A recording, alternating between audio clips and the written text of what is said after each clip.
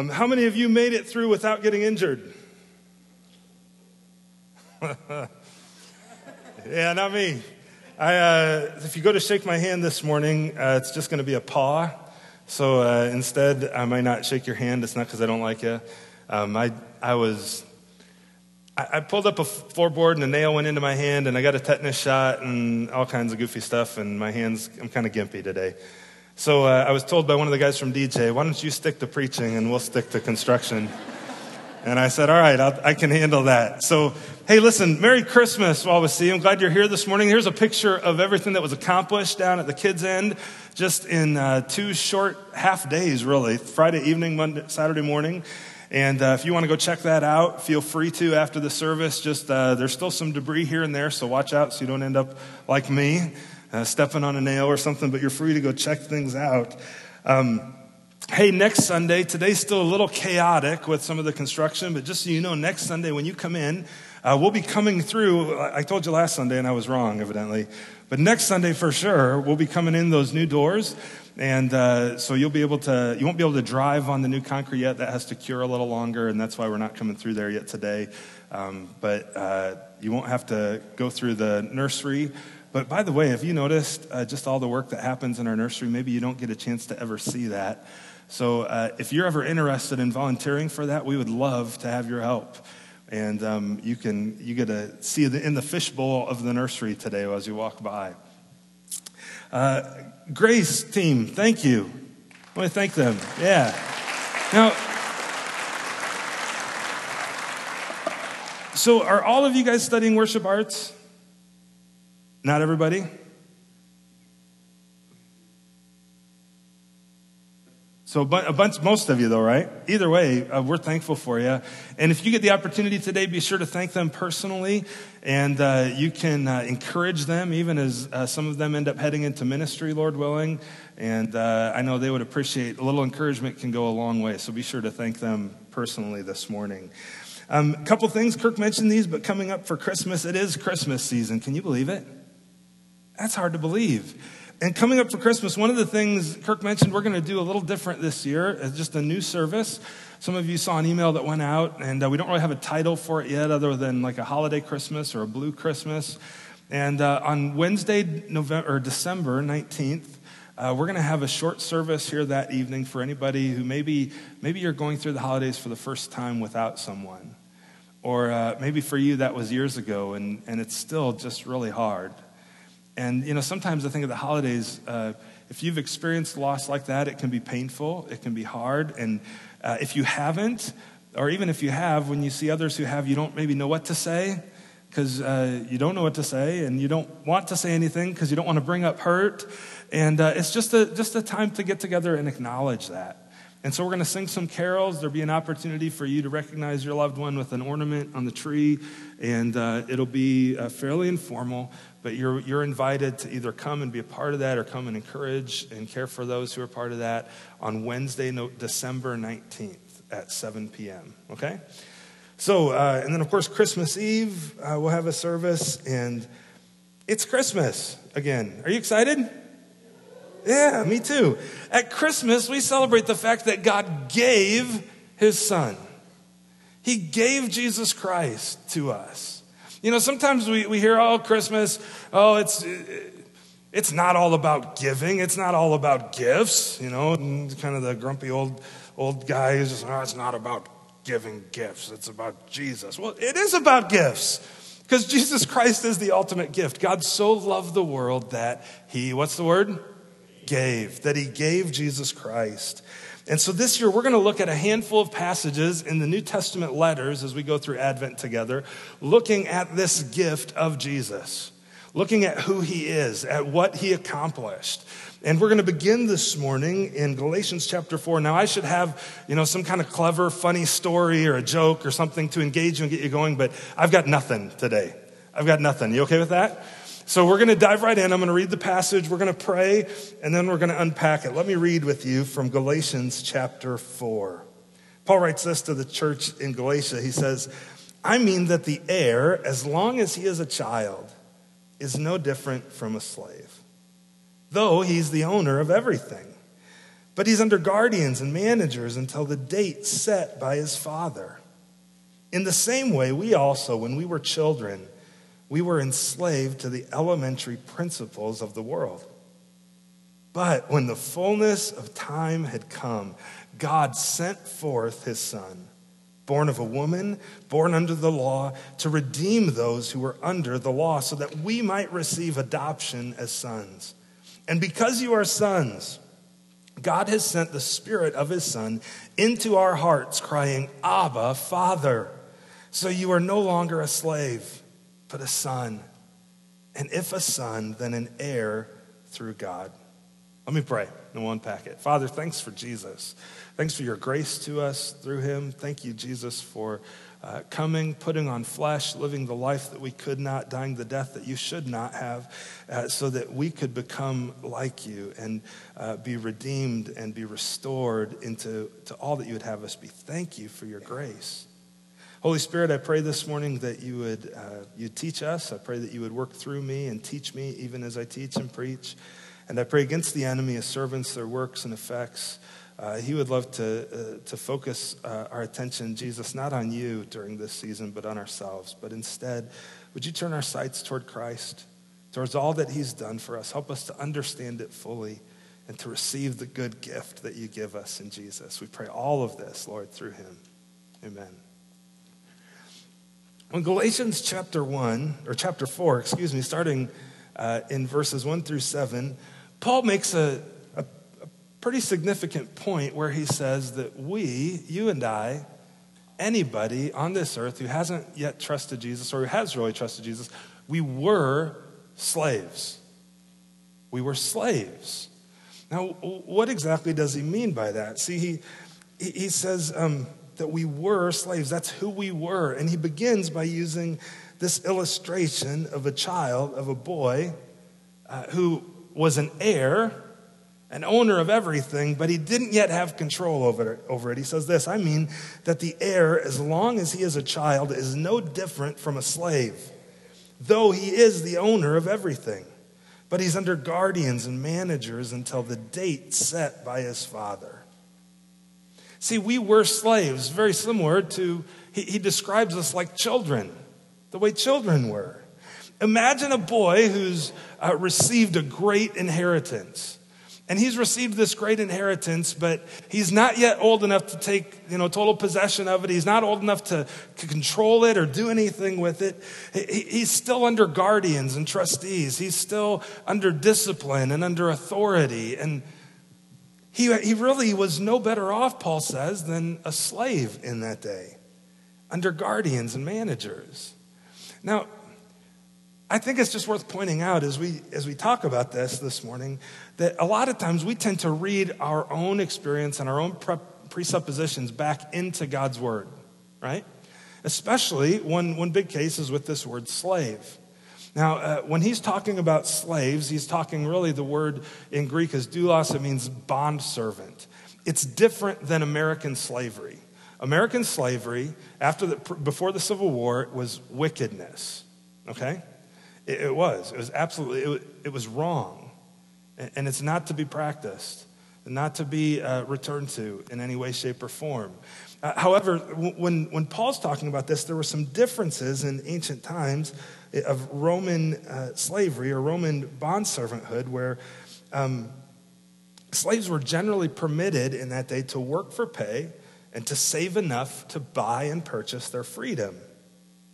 In Paul's time, it was very different than it was in pre-Civil War America. First century slavery was not wholly based on race.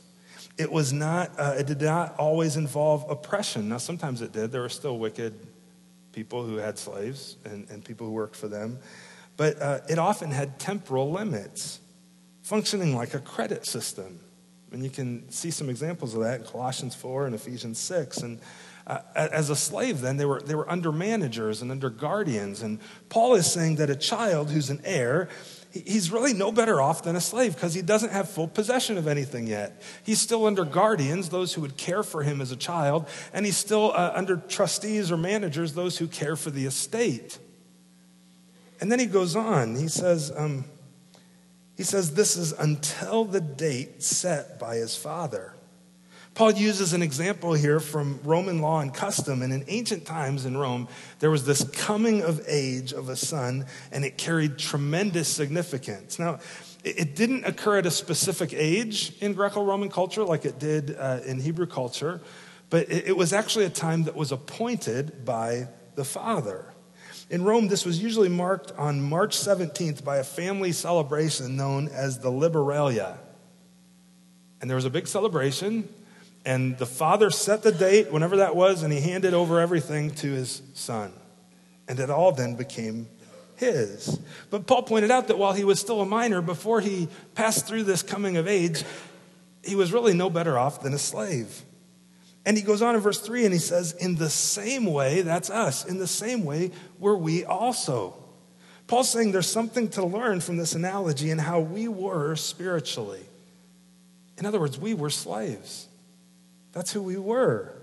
When we were children, he says, we were enslaved to the elementary principles of the world. We were enslaved. See, slaves in ancient Rome, they were enslaved. They could work for their freedom. They could earn it in some way, shape, or form. They could save enough, pay for it. But our slavery to sin and to the law, we can never earn enough to pay for it. There's some differences there, isn't there? And so like a child, we actually need the father to appoint a time to rescue us, to give us that full inheritance. That's what he's saying. He's using that illustration.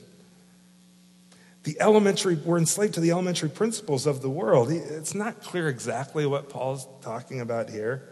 But no matter the view you land on, and I'm not going to take the time to go through each of them, we can summarize that Paul's just saying he's referring to any experience religiously or spiritually before coming to faith in Jesus Christ.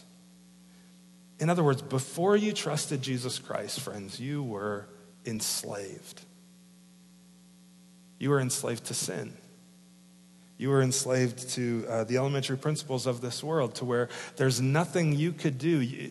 It wasn't like a slave in those days where you could somehow earn enough to get your freedom. You listen, the price on your head for your sin was so high, you could never do that. You were enslaved. You were enslaved to the law, to spiritual forces, to sin. You were enslaved to death. Do you know in Ephesians chapter 2, Paul says, you were dead in the trespasses and sins in which you once walked. Friends, apart from Jesus Christ, you have, in other words, no hope. You're enslaved. You're doomed. You're under God's wrath. You're facing a future of punishment, of God's wrath for your sin.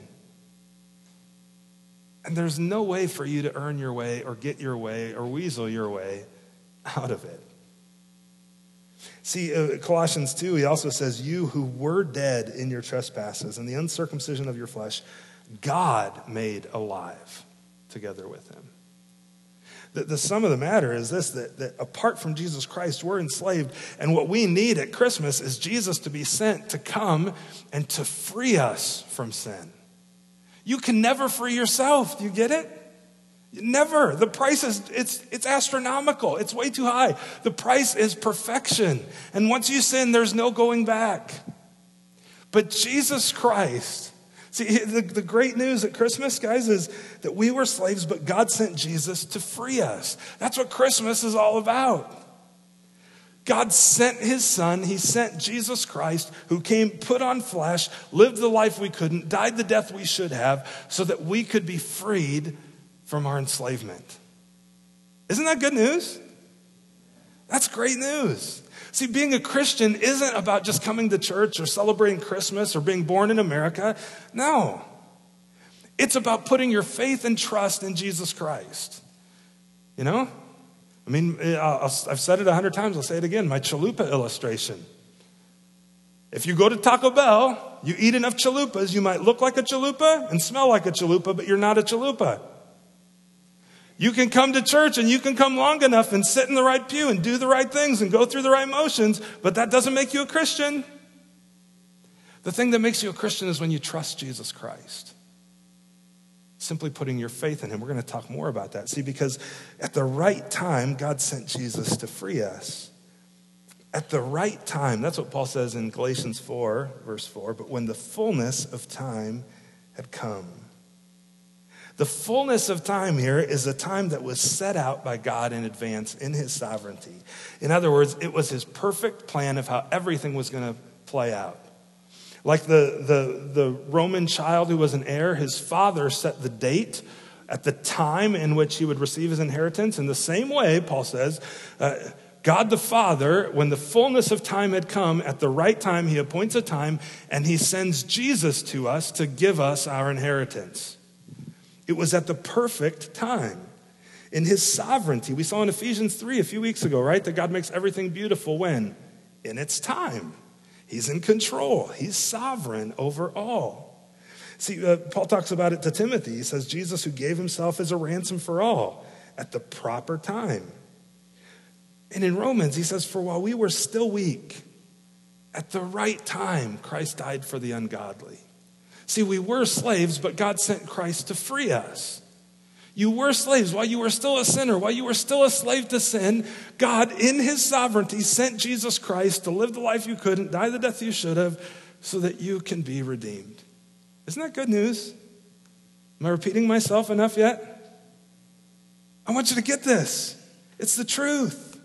While we were still weak, at the right time, Christ died for the ungodly. He shows his love for us, verse 8, that while we were still sinners, Christ died for us. The Father picked in his sovereignty the right time to make us full heirs. And at the right time, Jesus was sent. When the fullness of time had come, Galatians 4 says, God sent forth his Son. That's Christmas. When the fullness of time, God sent forth his Son. This is huge. This idea of God sending Jesus Christ. This is an incredible, incredible truth because God in his sovereignty takes action. We could have never, no matter how long and how many opportunities we were given, we would never be able to earn our redemption. But God at the right time takes action and he sends his Son. Sent implies too, by the way, have you thought about this? If God sent Jesus, that implies that he already was somewhere before he was sent. You considered that? For me, I grew up in church. I memorized all kinds of creeds and different things and went to these classes, every Thursday night for 8 years. And I learned all this stuff, and it blew my mind when I finally became a Christian and realized that Jesus is eternal, that he didn't come into existence at Christmas. He's eternal.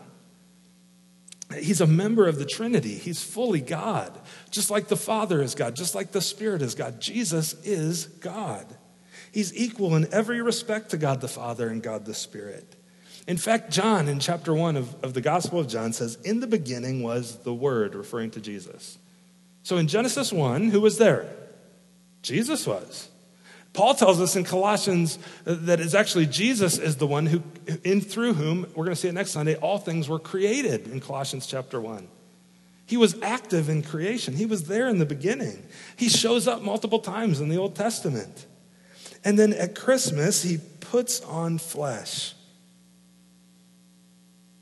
The Word, verse 14 of John chapter 1, became flesh. Jesus isn't a man who became God like every other religion might teach. Jesus is God who became a man. He put on flesh. The incarnation. He's incarnate, like carne asada, right? With meat on his bones, real life. There he is. That's Jesus Christ. He's God who put on flesh. So being sent means he was somewhere else. He was active as a part of the Trinity, but then he puts on flesh. And he's sent means he's sent on a mission. I wonder what that mission could be. Well, John chapter 3 says, God so loved the world that he gave his only Son, that whoever believes in him should not perish, but have eternal life. For God did not send his Son to condemn the world, but in order that the world might be saved through him. There's his mission. How's he going to do this? At the right time, Jesus was sent to become like us. He put on flesh to become like us. Now, wrap your mind around this truth. When I was a boy, I loved to play Legos. I've kept some of them, and now they're passed on, and Charlie loves to play Legos. And he creates all these little worlds, and his imagination is just kind of taking off. And he has rockets, and he's flying them around, and little rocket men inside the rockets that we've built out of Legos. And he tells you stories about where they're going. And he's, we've watched like space shuttle videos on YouTube. And so like the piece like breaks off and falls away into the ocean, the rocket booster. And he's all about it. He's just like in this world. But imagine if he, as the creator of this universe, he could step down into it and actually climb into his rocket ship, like the Lego movie, right? In essence, that's what Jesus does. He's the creator of everything, and he puts on flesh and he steps down really as the ultimate cross-cultural missionary into our world to bring us good news. He goes from perfection to this mess, and he says, hey, I love you. In fact, I created you, and I'm here to redeem you. He's sent on a mission. That's what happens at Christmas. He was sent to become like us. See, that's what Paul says here in Galatians 4. God sent forth his son, born of a woman. Jesus was 100% God, but he was also 100% man.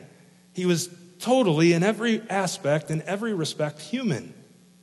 A lot of times we think, well, of course Jesus lived a sinless life, right? Because he's God. Like, I can never live like he did, but here's the deal. Jesus, when he puts on flesh, he steps into his creation, he steps into this earth, he puts on flesh, and he lives, I would argue, fully in his humanity. Born of a woman, Paul's cluing us in here, he was just like you and me. And not only that, he was born under the law, it says right after that, right? So in coming, as fully as a man, he was born under the law. He took on all the responsibilities that you and I have before God. He took them on himself. And so here he is, this perfect man, completely human, and he lives this life totally under the same law that we were under. Only Jesus, being fully human, fully God, he veils his deity, and he lives fully out of his humanity, so that when he dies on the cross, he's a perfect sacrifice and a perfect substitute for us. All the miracles Jesus did, it's like he never pulled out his God card and said, here, I got this one.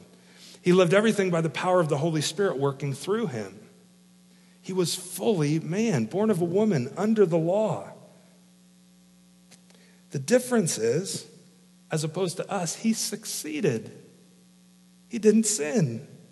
Here's the deal. In order to save us, Jesus becomes like us in every respect, but he doesn't sin. Hebrews chapter 2, he had to be made like his brothers in every respect, so that he might become a merciful and faithful high priest in the service of God, to make propitiation. That means to take the punch of God's wrath for sin of the people.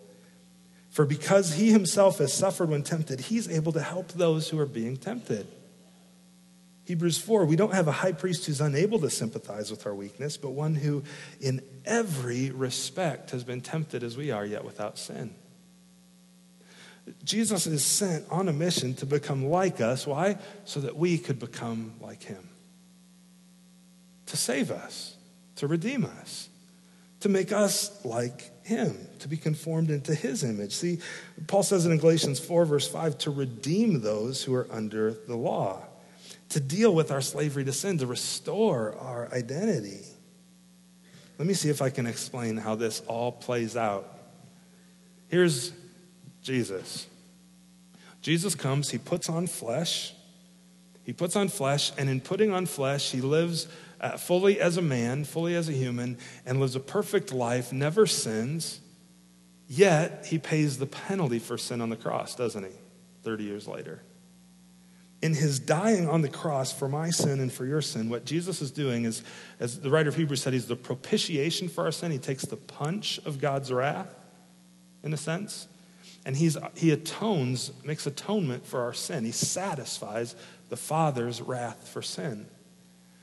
And then the Father does something pretty incredible at the same time, is because of Jesus' work on the cross for us, in our behalf, as a perfect substitute, the Father declares you and I, anyone who would believe, righteous. He doesn't say, hey, earn it, do enough good things to be righteous. He declares you righteous. That's justification. And then there's you. And the Spirit works on you. Now, how much of this so far has been your doing? Jesus living a perfect life, dying on the cross, the Father declaring you righteous, declaring your salvation. How much did you do? Zero. How much did God do? All of it. You have one responsibility. And I believe even that is a work of the Spirit in you, that you simply believe or put your faith in Jesus. And then he redeems you. He frees you from your sin. Not just positionally, through his atonement and justification, but through redemption, he actually lets you experience freedom. It's pretty remarkable. That justification part, we see it in 2 Corinthians 5:21. See, for our sake, he made him, Jesus, to be sin who knew no sin, so that in him we might become the righteousness of God. At the right time, Jesus was sent to become like us so that we could become like him. That's why Jesus came. That's what Christmas is about. And he's given as a gift to you and to me. See, we were slaves before he came. But God sent Jesus to free us. But not just to free us, to adopt us to be family. That's the rest of what Paul says here in Galatians 4. See, so that we might receive adoption as sons. And he says, and because you are sons, God has sent the Spirit of his Son into our hearts, crying, Abba, Father. So you are no longer a slave, but a son. And if a son, then an heir through God. Do you know, if you put your faith and trust in Jesus Christ, you've been adopted into God's family. You are fully and truly one of his sons or daughters. Fully and truly. He says that you can call him Abba, Father. Do you know what that word Abba means? The closest thing we have to translate it in English is like Dada or Papa. It's like this tender term of endearment for your dad. And I don't know. I don't know anybody else who walks around talking to someone who isn't their father in those tender terms, right? That's just weird. You're fully his son. You're fully his daughter. To be able to call him that. So that we might receive adoption as sons. See, whether you feel it or not, if you put your trust in Jesus Christ, you're his son. You're his daughter. You're his. You know, it's your identity. You've become new, it says in 2 Corinthians chapter 5. I think, in fact, that most of the issues we all deal with, or that even sometimes we get counseling for, or whatever else, our addiction to sin or whatever, it's all an identity issue and forgetting the fact that you're truly a son, that you're truly a daughter of God. And we have this propensity to forget it or ignore it, and we need to be reminded who we are in Jesus Christ. See, that's what Paul kind of does here at the end of this first part of Galatians 4. He says that Jesus did this. He was sent and became like you so that you could become like him, so that you could be adopted as a child of God. And he says it in other places too. He says in Ephesians chapter 1 that we're adopted as sons through Jesus Christ. I know some of you, you've adopted kids. Maybe some of you even were or are adopted. I have two cousins, I should say, who are adopted. They're from Korea originally, Megan and Brandon. And in every respect, they're part of our family. There's nothing different about them other than where they were born and the way that they look. But they have full rights as part of our family. I've always considered them cousins in every way, shape, and form.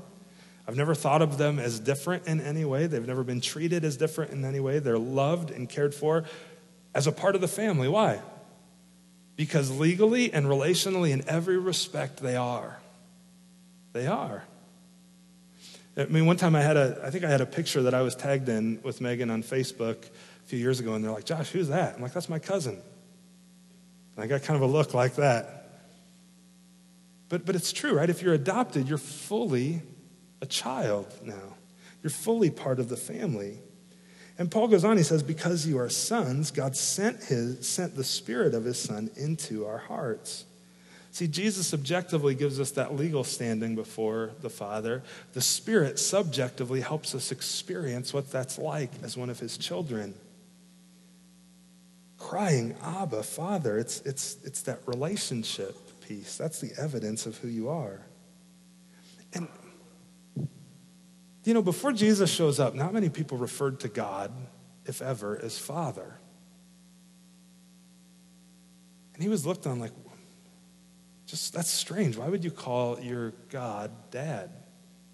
But if you're going to go in the presence of Almighty God, you ought to prepare a speech, shouldn't you? You ought to be really prepared and really formal and really buttoned down of what you're going to say and how you can't just call him Dad. But think about it. You are a child of his. You can just call him Dad and Father. How many of you would go to your dad? I hope this doesn't happen in your family. And in order to speak to him, you have to set an appointment and prepare a speech, well written, and deliver it to him. Anybody have that experience with their kids or with your parents? I hope not. No, it's more like, hey, Dad! And it's just at the randomest times, isn't it? You can call out to your father as his child at any time, relationally. See, he says in verse 7, then, so you are no longer a slave, but a son. Now, something really cool happens in verse 7 that you can't see in our English language. Up until this point, every time Paul says you, he's saying it in a plural sense. In many languages, there's different versions of a plural you and a singular you, like who you are, right? You plural, like all of you, or you as an individual. In verse 7, Paul switches from plural to individual, to singular. And in verse 7, before he said all of you are sons, now he says in verse 7, so you, I could just call out everybody's name here, right? You, individually, you are no longer a slave, but a son. The promise becomes not just corporate, but personal. It's a personal promise to you as an individual. Why does this matter? Well, then you can be sure of who you are. You can be sure of it. You're no longer a slave, but a son. You're truly a son, truly a daughter. And you have true and full family privileges. Now, up to this point, you're reading the text maybe, and you're going, Josh, okay, I see son. I see sons. I don't see sons and daughters yet. You keep saying sons and daughters. Are you just reading that into the text, or what's going on? Like, what's happening here? Why does Paul only say sons, not sons and daughters? Well, do you know why? Because of this family privilege piece. See, when you're part of the family, you get certain privileges, don't you? You can just go take something from the fridge whenever you like. You can, you can fill in the blank. You have certain privileges as being part of a family. Well, it's no different with God's family, except that when Paul's writing this, in those days, the one who received the inheritance was never the daughter. It was always the son. And so Paul says you, all of you, are sons. What's he saying? He's saying that all of you, male or female, receive the inheritance from Jesus Christ. It doesn't matter who you are, where you're from, what's been done to you, what you've done. It doesn't matter. It's all about Jesus and what he has done. And if you put your faith in him, you have the full legal standing of a son, and you then are an heir. So he says, you are no longer a slave, but a son. And if a son, then an heir through God. You're an heir to an inheritance. See, before Jesus Christ, you were a slave. You were like the boy who had this big inheritance, but it was there. It was waiting for you, but you couldn't do anything to take it on your own. You couldn't earn it. You couldn't redeem yourself from it. But the Father had to set a date in order to give it to you, and he does that when he sends Jesus Christ at Christmas. And now, in becoming a son, now you're adopted into his family. It's all yours, and if you're a son, you're an heir. You're part of his family. It's all yours. Friends, that's the truth of Christmas. We were slaves. But at the right time, God sent Jesus to free us and adopt us as part of his family. Never forget that. As we celebrate Christmas together, we're going to look more at who Jesus is over the next few weeks. But know that he's a gift given for you so that you would become a part of God's family. Amen? Let me pray. We're going to sing, and we're going to call it a morning. Father, thank you for Jesus. Thanks for your grace to us through him. Thank you, Jesus, for your work on the cross in our behalf. Lord, we know that we were slaves. Anyone here, Jesus, who's put their trust in you knows, looking back, the futility of life lived apart from you. Knowing that apart from you, we have no hope. Knowing apart from you, we're in bondage and we're stuck. Yet, Jesus, at the right time, you came to redeem us, to live the life we couldn't, to die the death we should have, to become like us so that we'd become like you and be adopted into your family. Father, I pray for anybody who's hearing that this morning who maybe has never trusted you. They've gone through all the motions, they've even celebrated Christmas, but they've never put their trust and faith in you. Friends, if that's you, it's very simple. It's simply acknowledging in your heart that you need a Savior, that you're enslaved, that you need freedom, and turning to Jesus, recognizing that he alone is sent to save you and redeem you. And Romans tells us that if you would believe in your heart, confess with your mouth that Jesus is the Lord, that God raised him from the dead, you will be saved. And so I'd commend that to you this morning. Father, for the rest of us, would you remind us of who we are, that we're sons and daughters with a full inheritance, and help us to experience and live in that freedom, no longer slaves, but your children.